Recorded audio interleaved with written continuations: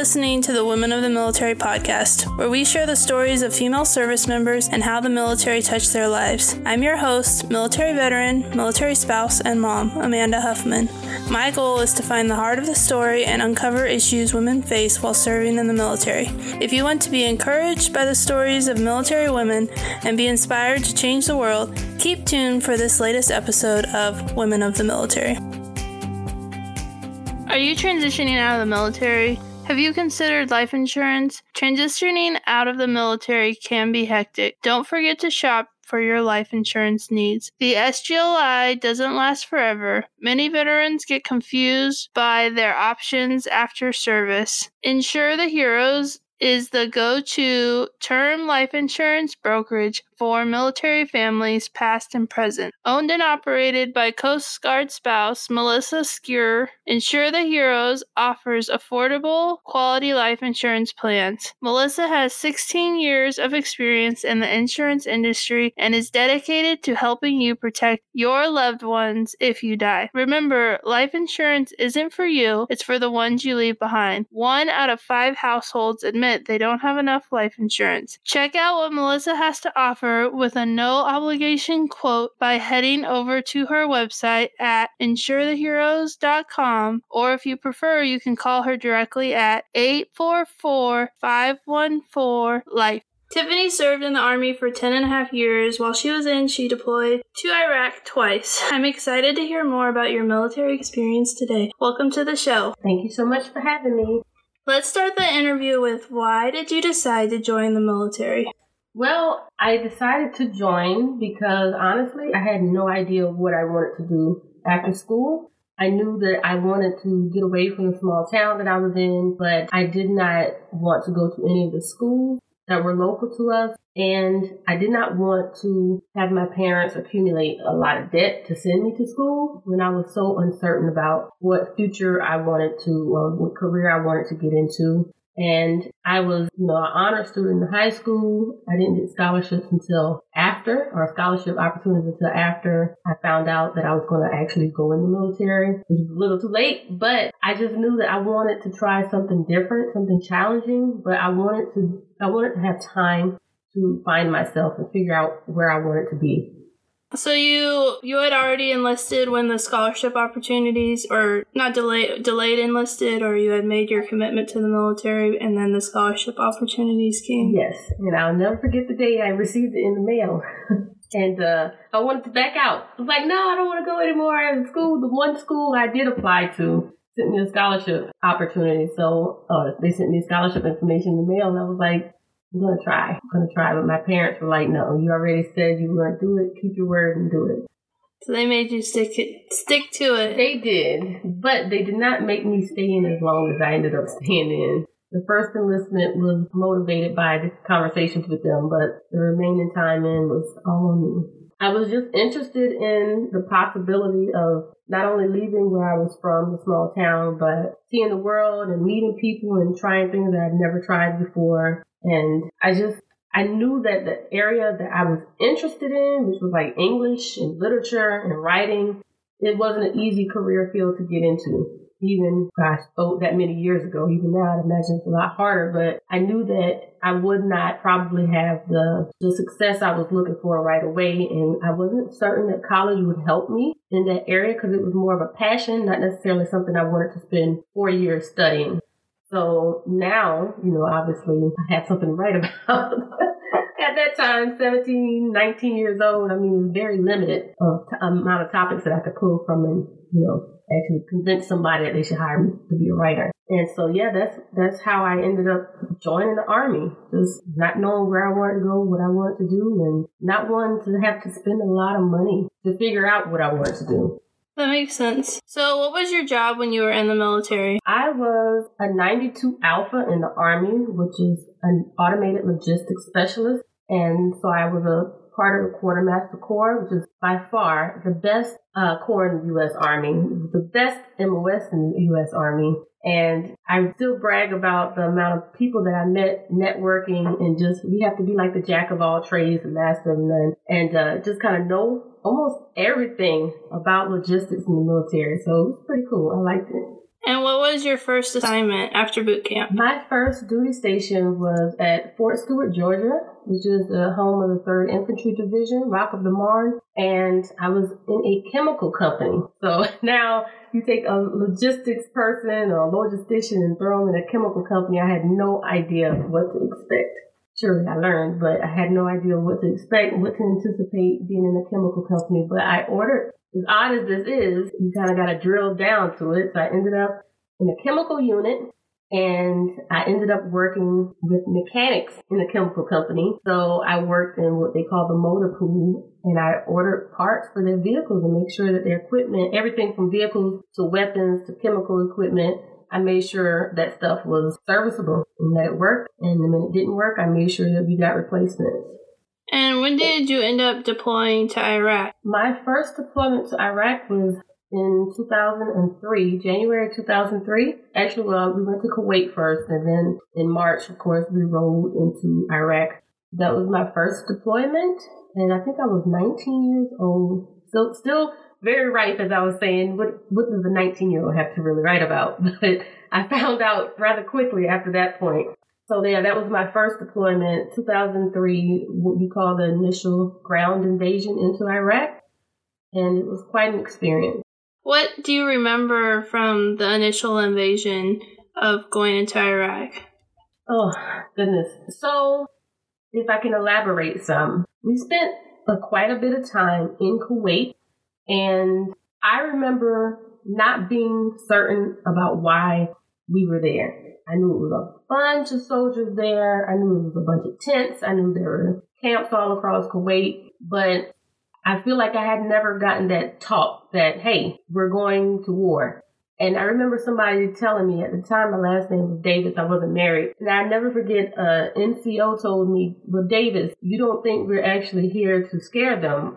We're actually here to go to war. And I was like, no, we would have known we were going to war by this point. But I'll never forget when we actually got told that we were leaving. We were at Camp New Jersey at that time in Kuwait, and we were told that we were leaving, going to a assembly area, and we stayed there for a few weeks or whatever. But I remember when we went to the forward assembly area, and it was nighttime, and all you could see was vehicles for miles and miles, and just tan vehicles. And we were kind of hanging outside of our trucks and, just kind of shooting the breeze. And we saw like some, at the time, I didn't know what it was. Again, 19, never seen anything like this. It seemed like fireworks in the sky. But I was actually told that there were like Scud missiles or something and things being shot down from Kuwait or whatever it was. It was at that moment that I realized that, oh yeah, we're actually about to go into war. We're actually about to go into a combat zone, and I'm sitting on the edge of that now. And I think I sat in the vehicle and cried because I had no idea what to expect, and we had been kind of like sitting in limbo for so many weeks, about 2 months or so, just in the camps and just working and doing our normal jobs, not really knowing what to expect. So in my mind, I remember thinking, there's a good chance I'm never going to go home. There's a good chance that I'm not going to come home in one piece. There's a good chance that I'm not going to go home for another year on top of the months that I've already been here, because at that time the war itself hadn't started.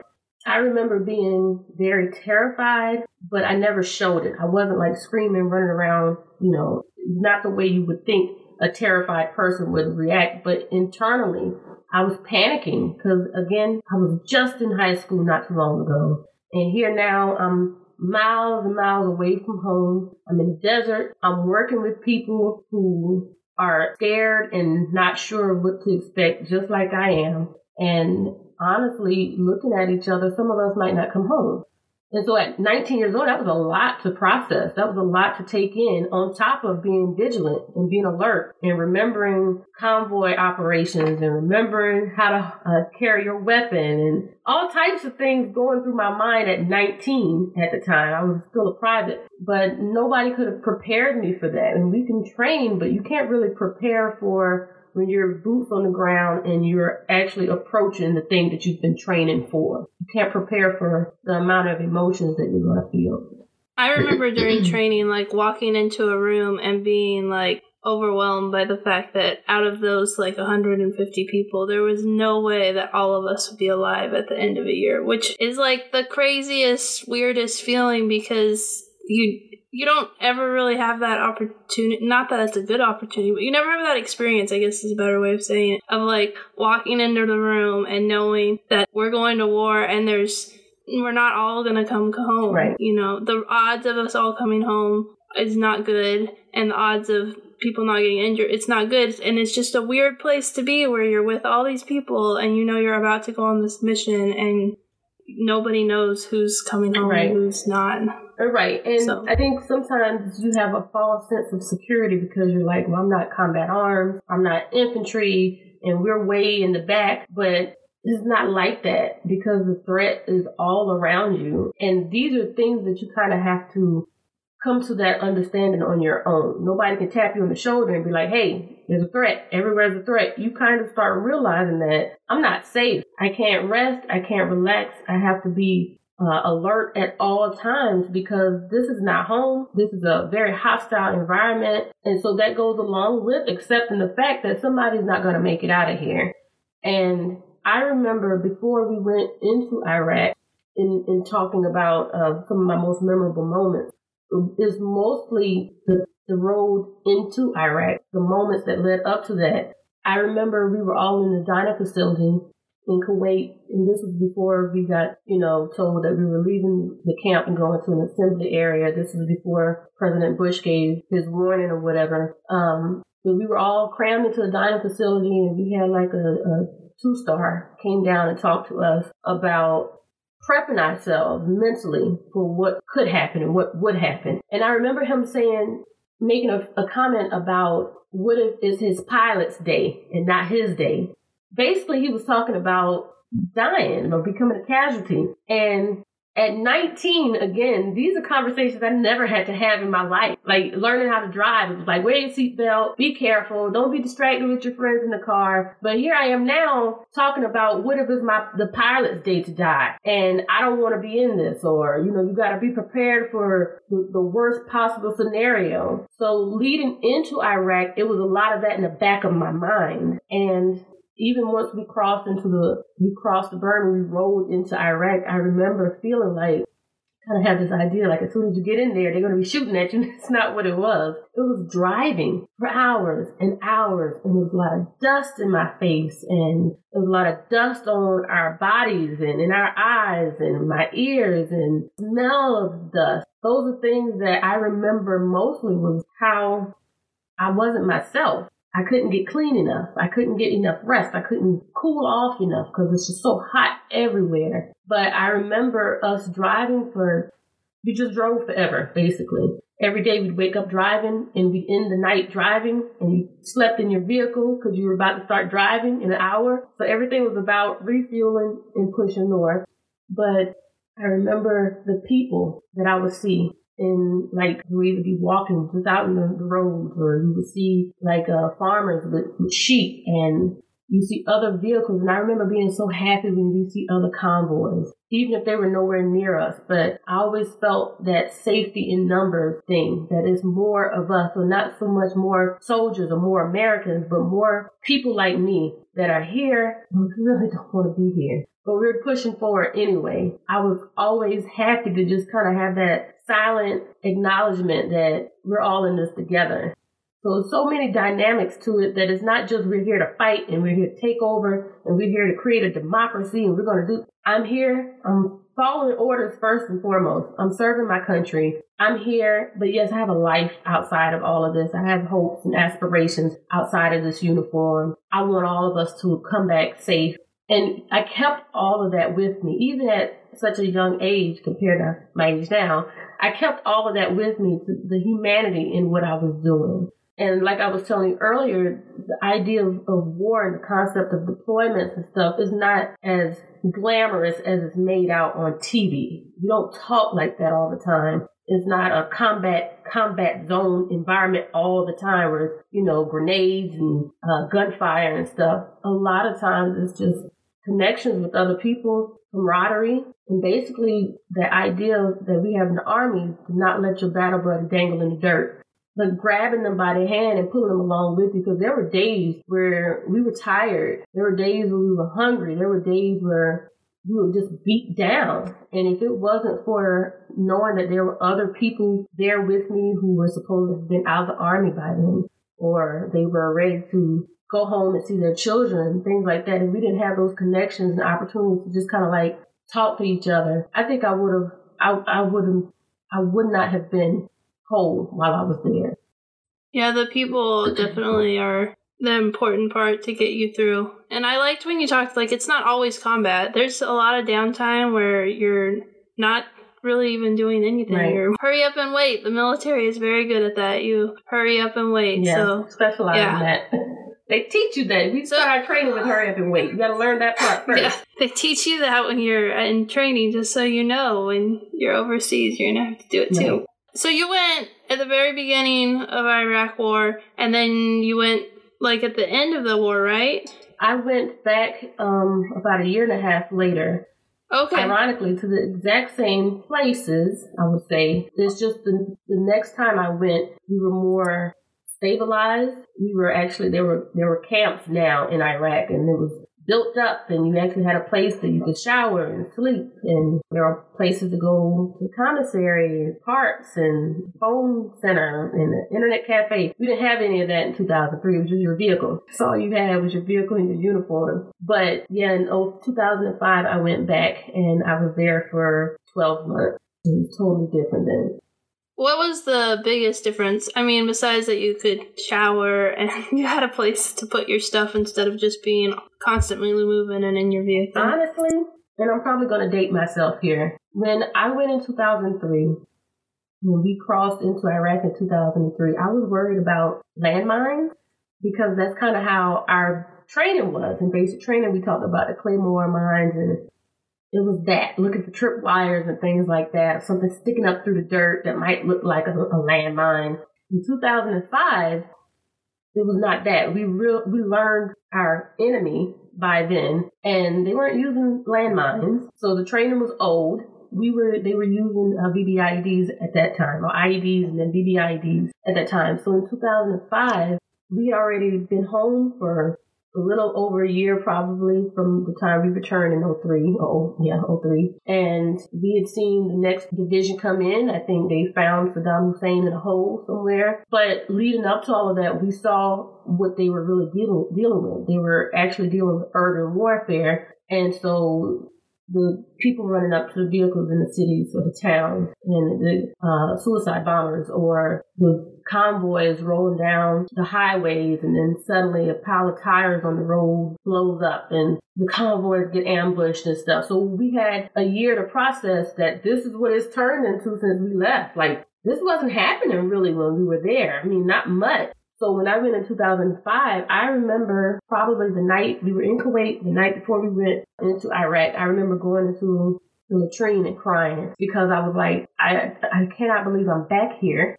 And it's far worse than it was when I was 19. Like, this is worse. Even though it's more built up and we have more luxuries for a deployment, the threat was worse. The threat was amplified. I was terrified to roll over a water bottle or what looks like regular debris in the road. I was terrified of it. And I knew we still had maybe about a 4-day drive to get to where we were going to be stationed at in Iraq. So that was probably the biggest thing for me, was knowing that the threat from 2003 is not the threat that I'm about to encounter now. So most of our time during that deployment was spent being aware of the roadways, and if we had to convoy somewhere. So I was a logistician, so I dealt with a lot of parts, going to get parts from different supply points. I would have to leave where I was a lot to go take things or go pick up things. And there were times that we would go to the logistic sites, the logistic points to pick up supplies, and there would be, I'm going to lose my terminology here, but the camps would get hit, and we would go running into the bunkers, and we'd sit there for hours. I'm like, all I needed to go do was pick up some batteries for a Humvee, and it's 3 hours later, we're still sitting here. But that place, obviously, it was a supply point, so they got hit a lot, and I didn't deal with that on the first deployment. second deployment, the camps got hit a lot. Our commissary got hit. And the vehicles would come back damaged. I mean, you had to see all of that, especially because I worked with vehicles. I worked with other people who worked on vehicles, and not just in my company or in my battalion, but just you network with other people like you who do what you do. And they'll tell you things like, yeah, this vehicle's no good. We don't have it anymore. It got blown up or it got destroyed. You know, that became commonplace. So knowing that our vehicles were more, they would be damaged just by doing a regular parts run. And I also remember the frustration with soldiers because we didn't have the armor that we needed, not just for our persons, but for our vehicles. So when I went in 2003, we had regular soft shells on our Humvees, on our vehicles. When I went in 2005, we had some sheet metal that was very flimsy. It too became like shrapnel if the vehicle got hit. And I remember eventually some of the vehicles got what they call up armored. So they got upgraded to a more quality, heftier type of armor for the vehicles. But that kind of plays into that we didn't know what we were dealing with thing, not just on a company level, but a defense level altogether. They weren't, I would say, necessarily prepared for what to expect in terms of threats and responding to those threats. So I watched the whole process of having no armor on our vehicles, barely any on our persons, to the transition of having better armor, more armor, and still having to deal with it's not enough. Because obviously they got smarter and they use more explosives and whatnot. So it was definitely something we learned on the fly. And thankfully we have the type of military leaders that react and respond appropriately. But a lot of people obviously, were lost because we didn't have those basic things. Yeah, the evolution of going from a Humvee to like a Humvee with armor and then eventually with the MRAPs was really kind of crazy. The more that I've learned about it, about how like soldiers would put sandbags at the bottom of their trucks because they didn't have any, and I was just blown away because when I went in 2010 we had MRAPs, and I don't think I realized how lucky I was to have an MRAP because I had trained in Humvees, so I knew how crappy they were, but I didn't realize like how new they were in 2010 and like how much it had changed the way the war was being fought. And a person would look at you like you're crazy if you tell them you're going into Iraq with this Humvee. Like if you had a side-by-side comparison of that and an MRAP, you'd be like, oh no, you're crazy. This is a joke, right? There's no way we're going in. But everybody went into Iraq without that stuff. I mean, there was a very few that might have already had it, like MPs and stuff. But for the most part, we didn't have that. We were bare bones going in there. And lack of a better word, we were just ignorant. They did not know. And you can't prepare for it if you don't know it. So I remember, now that you're talking about it, when we had to take the windows out of our truck.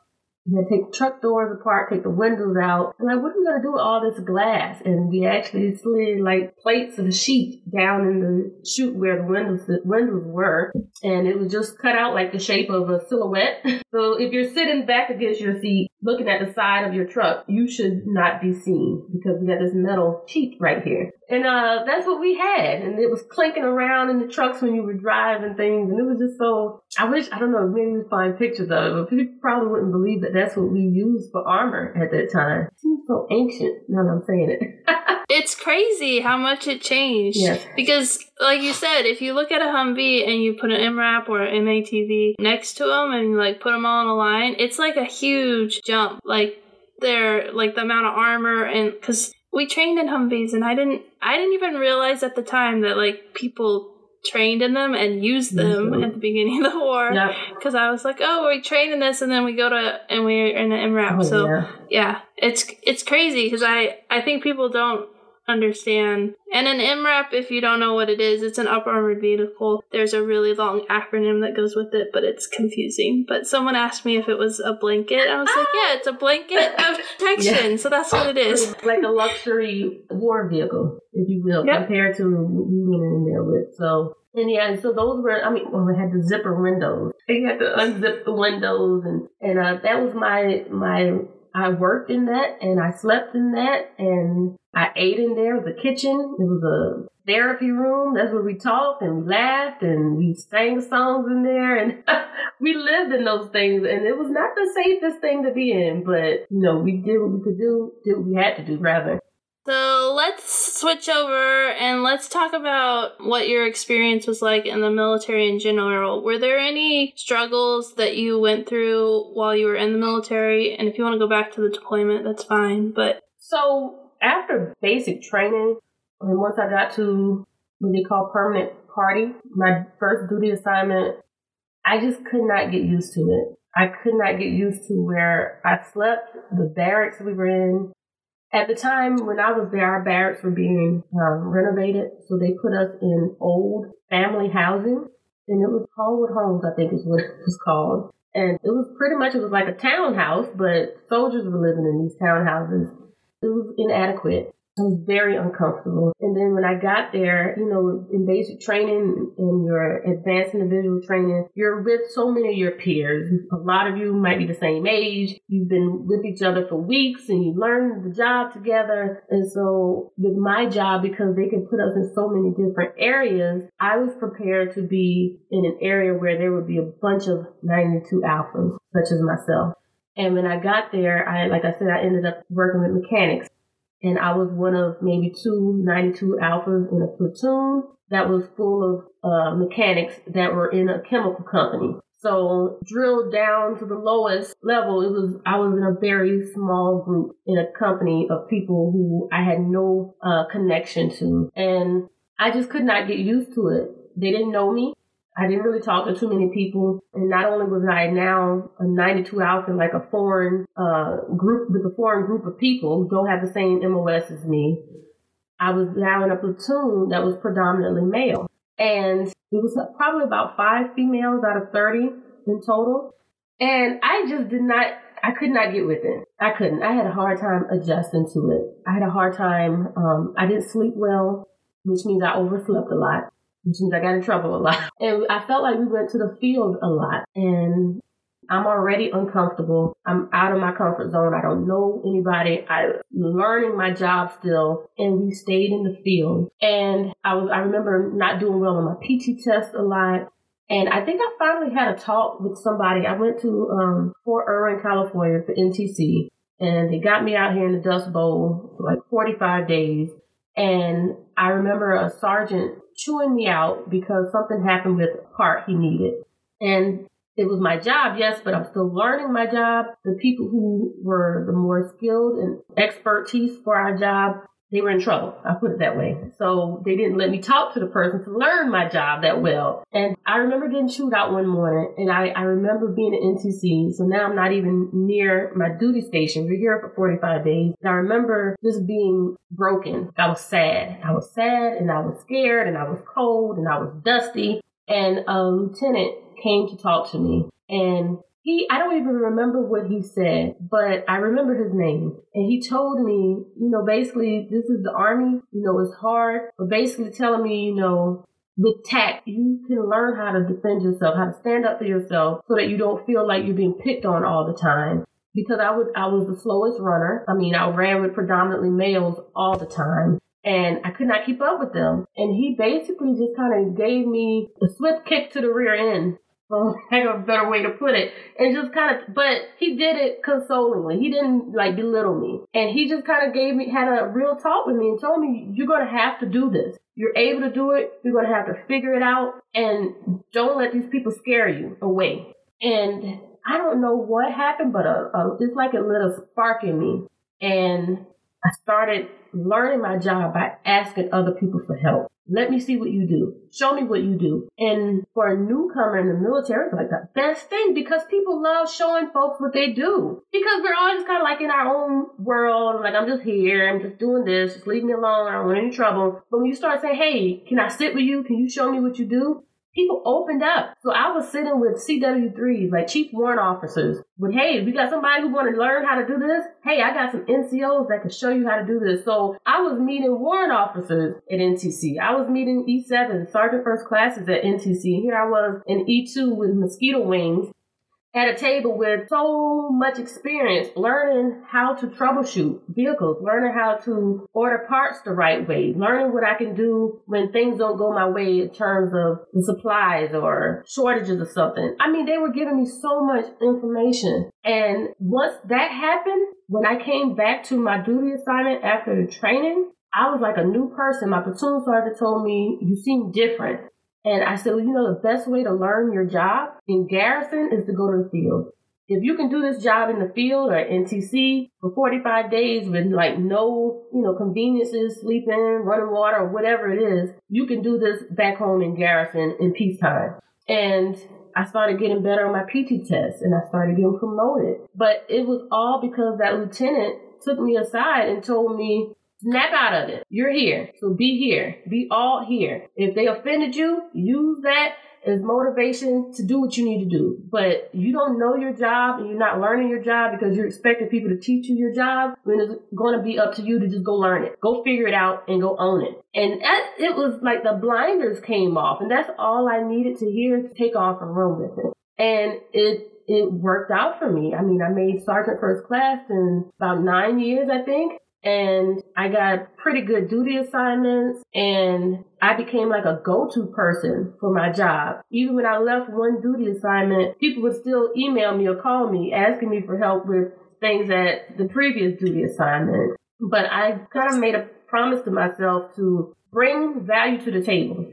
Don't bring problems to the table. Everybody got their own problems. They don't want to hear yours too. So if I'm going to be invited to the table, I want to have an abundance to offer people, whether it's being on time, whether it's being a hard worker, whether it's being a problem solver, a leader, whatever they need, that's what I'm bringing to the table. And it all stemmed from that tough talking to when I was in NTC at Fort Irwin.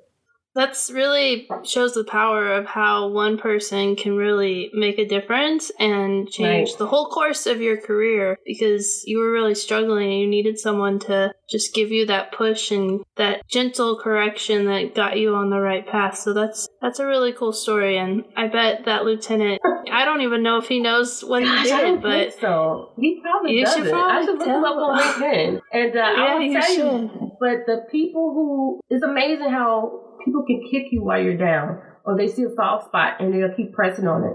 Because whether those individuals realized it or not, they all kind of were jumping on me because I was the one to jump on. Oh, she's the soft one. She's the weak one. Let's go ahead and keep jumping on her. But once they realize, oh, I'm not weak anymore. I'm not soft anymore. Like if you bruise me, I'll bruise back. Tactfully, of course.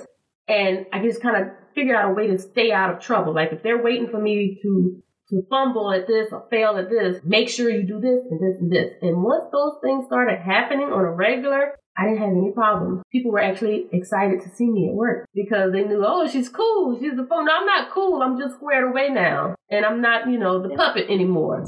So before the interview, you told me about an experience that happened. Do you want to talk about that? I can explain it in a way that's not so detailed. But there's one thing, and it kind of ties into having combat experience and not knowing what to expect.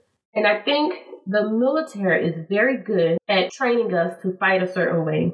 But like I said earlier, there's some things that they cannot train you on. That's how to respond mentally or emotionally to everything. And so after Iraq, after my second deployment, I was stationed overseas in a really good location in Italy. And it should have been like a really easy assignment. It was fun because we were traveling. We were in a small hidden unit on an Air Force base, and it was beautiful. We were right alongside the mountains, and it was just beautiful. It was picture perfect as far as career duty assignments go. And I ordered parts for Blackhawks at the time.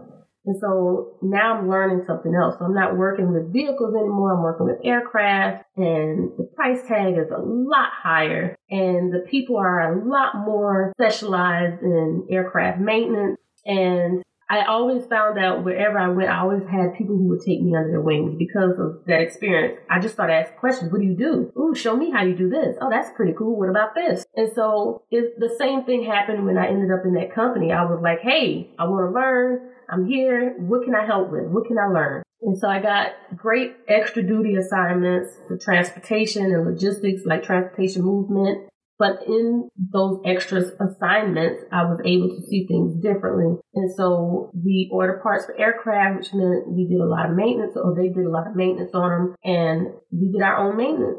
To some degree, we would do our own maintenance, or somebody else or different organizations would take it a higher level of maintenance, depending on what the need was. And these are all things I had to learn. I had to learn terminology, different personalities. I had to learn who was more skilled at doing what, because there's a difference between certain aviation repairs, like avionics is different from if they're repairing something on the outside or whatever it is. So I had to learn all this stuff. And so learning all of it gave me an appreciation for it. So when one of them crashed, you could imagine how I felt because I saw the labor that went into keeping these things serviceable and safe. And so unfortunately, as nice as that assignment was, we did experience a loss. And I remember the responses of the people around. It wasn't you lost somebody or something. It was we suffered a horrific loss, primarily because there was no threat. So I didn't have this experience in Iraq. I had this experience in a very quiet, still assignment. And it was during a time where I was getting to the point where I was wondering if the military long term would be for me. Like, where do I want to go? Like, I've been doing this since I joined at 17, 18. Now I'm ready to figure out what am I going to do with myself. So I was at that point in my career, which I think everybody gets to that point. And they start wondering, is this going to be long term? Am I going to get out after a certain rank or whatever it is? And that's where I was in my career and in my life. I was just trying to figure out what I wanted to do with myself.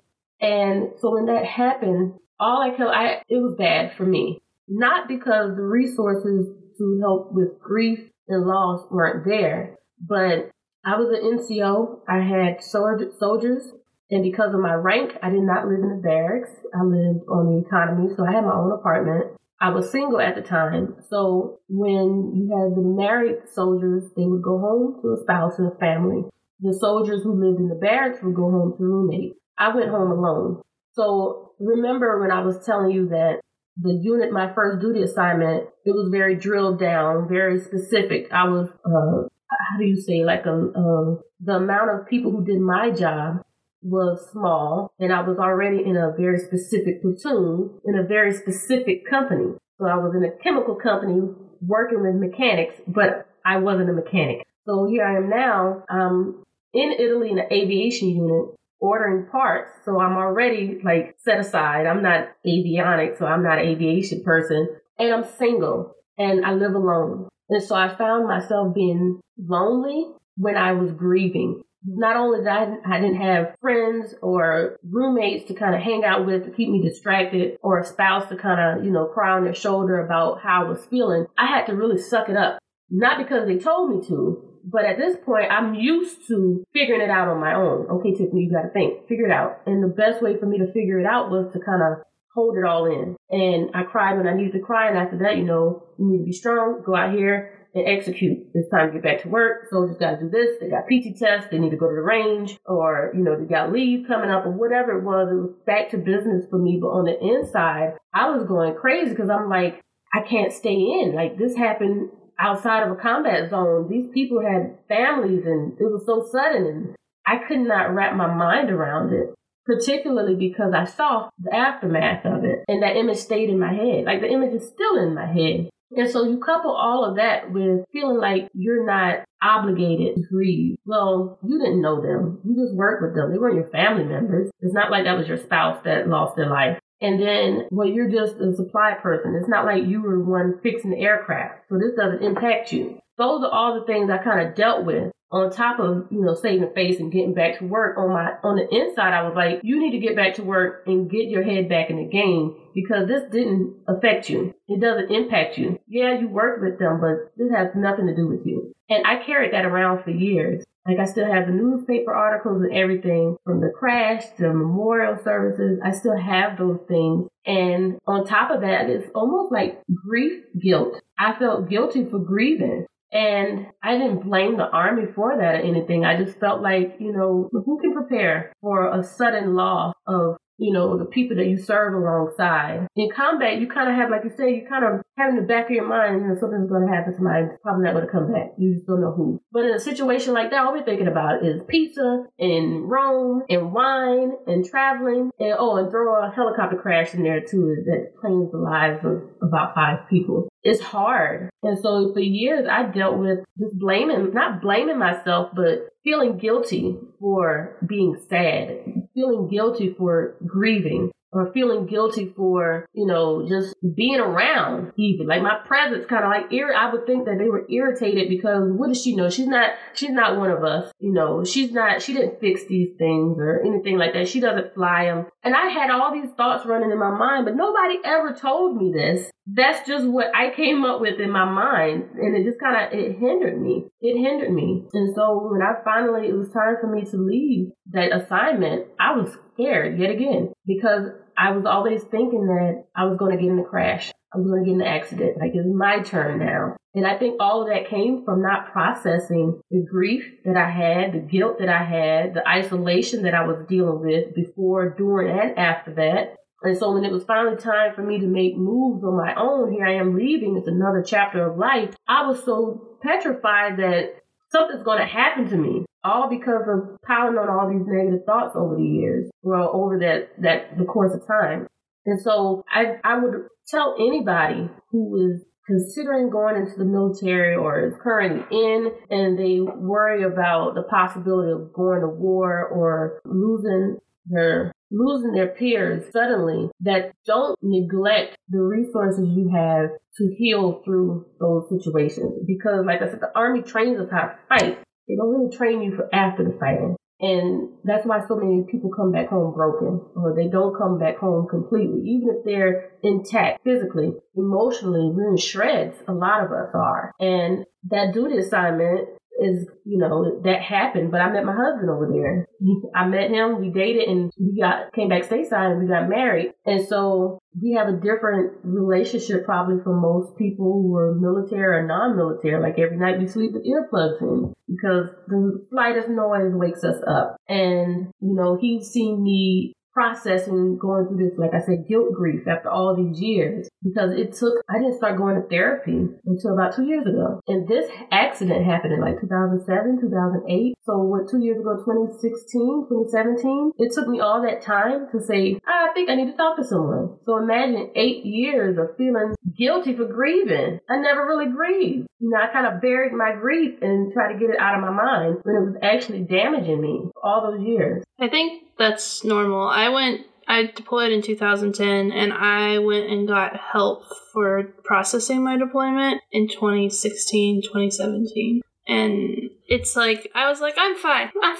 It's all right. But like you said, like, they train you to go to war, but the emotional part, they just are like, you checked all the boxes, you're fine. Yeah. And that's not how it is. And so I think if someone who's listening to this has deployed, and maybe they deployed 5, 10, it doesn't matter how long. If you feel like you're struggling, there's no wrong time to go and get help. Right. Because it takes, and I'm an introvert, so it takes me a long time to process, and that's part of why it took me, I feel, so long to go and get help. But I think that's more common than people think. I think we live with it for a long time and it just eats us up, and then we finally have to get help. I think I went to a therapist before I exited the military, and I told her about it. And she said, you seem rather subdued when you talk about it. Like, I didn't even go into detail or show any emotion when I talked about it. And I told her, I said, well, technically it should not have impacted me. All I did was order parts. And she said, Tiffany, a lot of people have dealt with post-traumatic stress disorder after September 11th happened, and they were nowhere near the towers.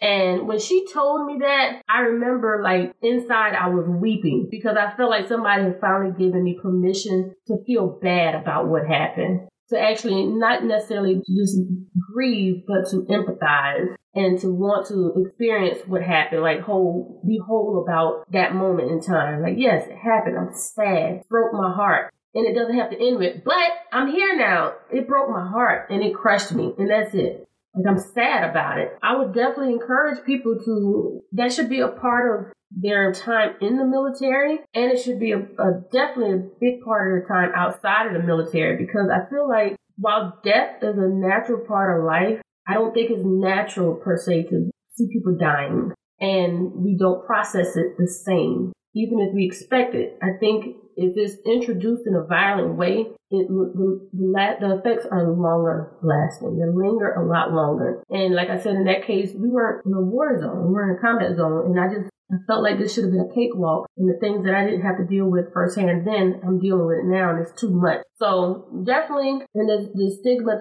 attached to going to get help or wanting to talk to someone about it. Even if you didn't deploy, you have people who've dealt with sexual trauma in the military. You've had people who honestly have dealt with verbal abuse and physical abuse in the military. And it's not a matter of being weak or the weakest link or anything. You just have some people in the military from all walks of life, and some people are abusers. And you have folks who have had to work with those abusers. And now they're feeling worthless when they get out. They feel like they're going to be the weak link in their civilian job. And, I would encourage people to reach out to professionals who can they're not there to necessarily heal you, but to help you get your thinking aligned to where you are in life and where you want to go in life. Especially with the use of, people have different coping mechanisms these days. And substance abuse is a big coping mechanism. And whatever happened in your time in uniform, if you have an unhealthy coping mechanism now, you'll never take that uniform off. You'll never part with those experiences, those negative or traumatic experiences, because your coping mechanism is going to keep you bound in those parts of your life. It's going to keep you bound versus being able to accept what happened and move on. So while I've had things where I've had to grow, like working with predominantly male environments or having to get a kick in the pants to really own learning my job, those things also taught me how to really handle the getting back to work phase, because we still want to be able to work and still want to be able to function. And those same talks that I had with that lieutenant was kind of like the same talks I had with myself. That I was sad, but I still wanted to be able to function, because there might be somebody at work today that cannot function. And I want to help them be able to just function. And so I learned how to really talk to people about, getting motivated and encouraged to, pull themselves back up and get to work. But on my own time, it was very hard to take my own advice. It was very hard. So I just reached out and got help for that. Thank you so much for sharing that experience, because I think people will heal from that and maybe even take the first step to get help. Yeah. So thank you so much. I want to end the interview with one last question. You gave a little bit of advice to people who are considering joining the military, but do you have any other advice for women who are considering joining the military? For women, yes. A lot of questions. Not to be, as if you don't know what you're doing or what's going on around you. You want to have a toolbox full of knowledge, full of information. So always be asking questions, always be inquisitive, and try to avoid the negative thoughts that you can't make it, you're not fast enough, that you're not sharp enough, that you're not smart enough. None of that stuff exists. None of that stuff is real.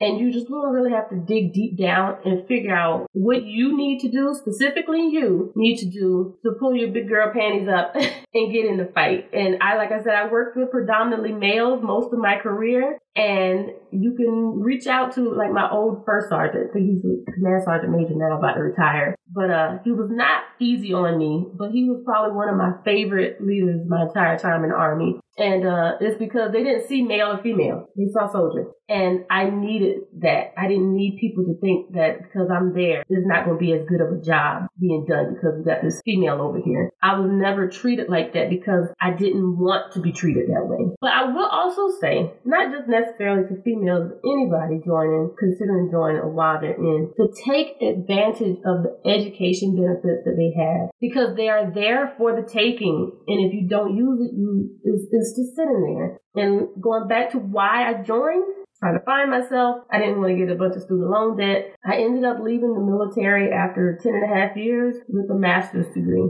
On top of the deployments and all this other stuff, I made good use of my time being single. I did get a master's degree before I got out, and I had so many education benefits and I used active duty tuition assistance. So once I got out, I still had my GI Bill. So this past December, I completed a second master's degree. And people say, well, why? Yes, because it's there. The education benefits are set aside for me. And I'm a glutton for punishment, and I like school. I think the mission was accomplished. I managed to get the degrees I wanted to get without all of the student loan debt. So use your education benefits. Talk to education counselors. When you're not deployed, not in the field, have your nose in the book. Get classes under your belt. And for those females that are considering joining, dig your heels in and ask questions. Just put your hands to the plow and get to work. And don't worry about any of the other stuff, the negative thoughts. If you're not the fastest runner, then find the fastest runner and chase them. And I'm not just talking about in PT. I'm talking about mentally, emotionally, with your work ethic. Find the one that is the epitome of where you want to be and chase them. That's such great advice. And I'm so excited. I mean, I love what I do, and your story, I think it's inspiring, and I think people can learn from it, and hopefully it'll inspire other young women to join the military. So thank you so much. Thank you for having me, Amanda. I appreciate it. Do you want more stories of military women veterans? I just launched a book sharing 28 stories of military women. It includes stories ranging from women in the process of joining the military to women who have served and retired, stories from the Army, Air Force, Marines, and Navy. But don't take my word for it. Hear what Natalie said about the book. This is a fabulous collection of inspirational stories of endurance, struggles, and women forging their own futures. The diversity of their background and experience is fascinating, but the broad range of military careers is astounding and sets to heart how integral women are in the military. This is a must-read for anyone considering a career with the armed forces or struggling to figure out their future career. The challenge and adjustments these women have made to create the life best suited for them is the type of motivational encouragement that can help others be confident in reaching their dreams. Check it out on my website, airmantomom.com, or on Amazon.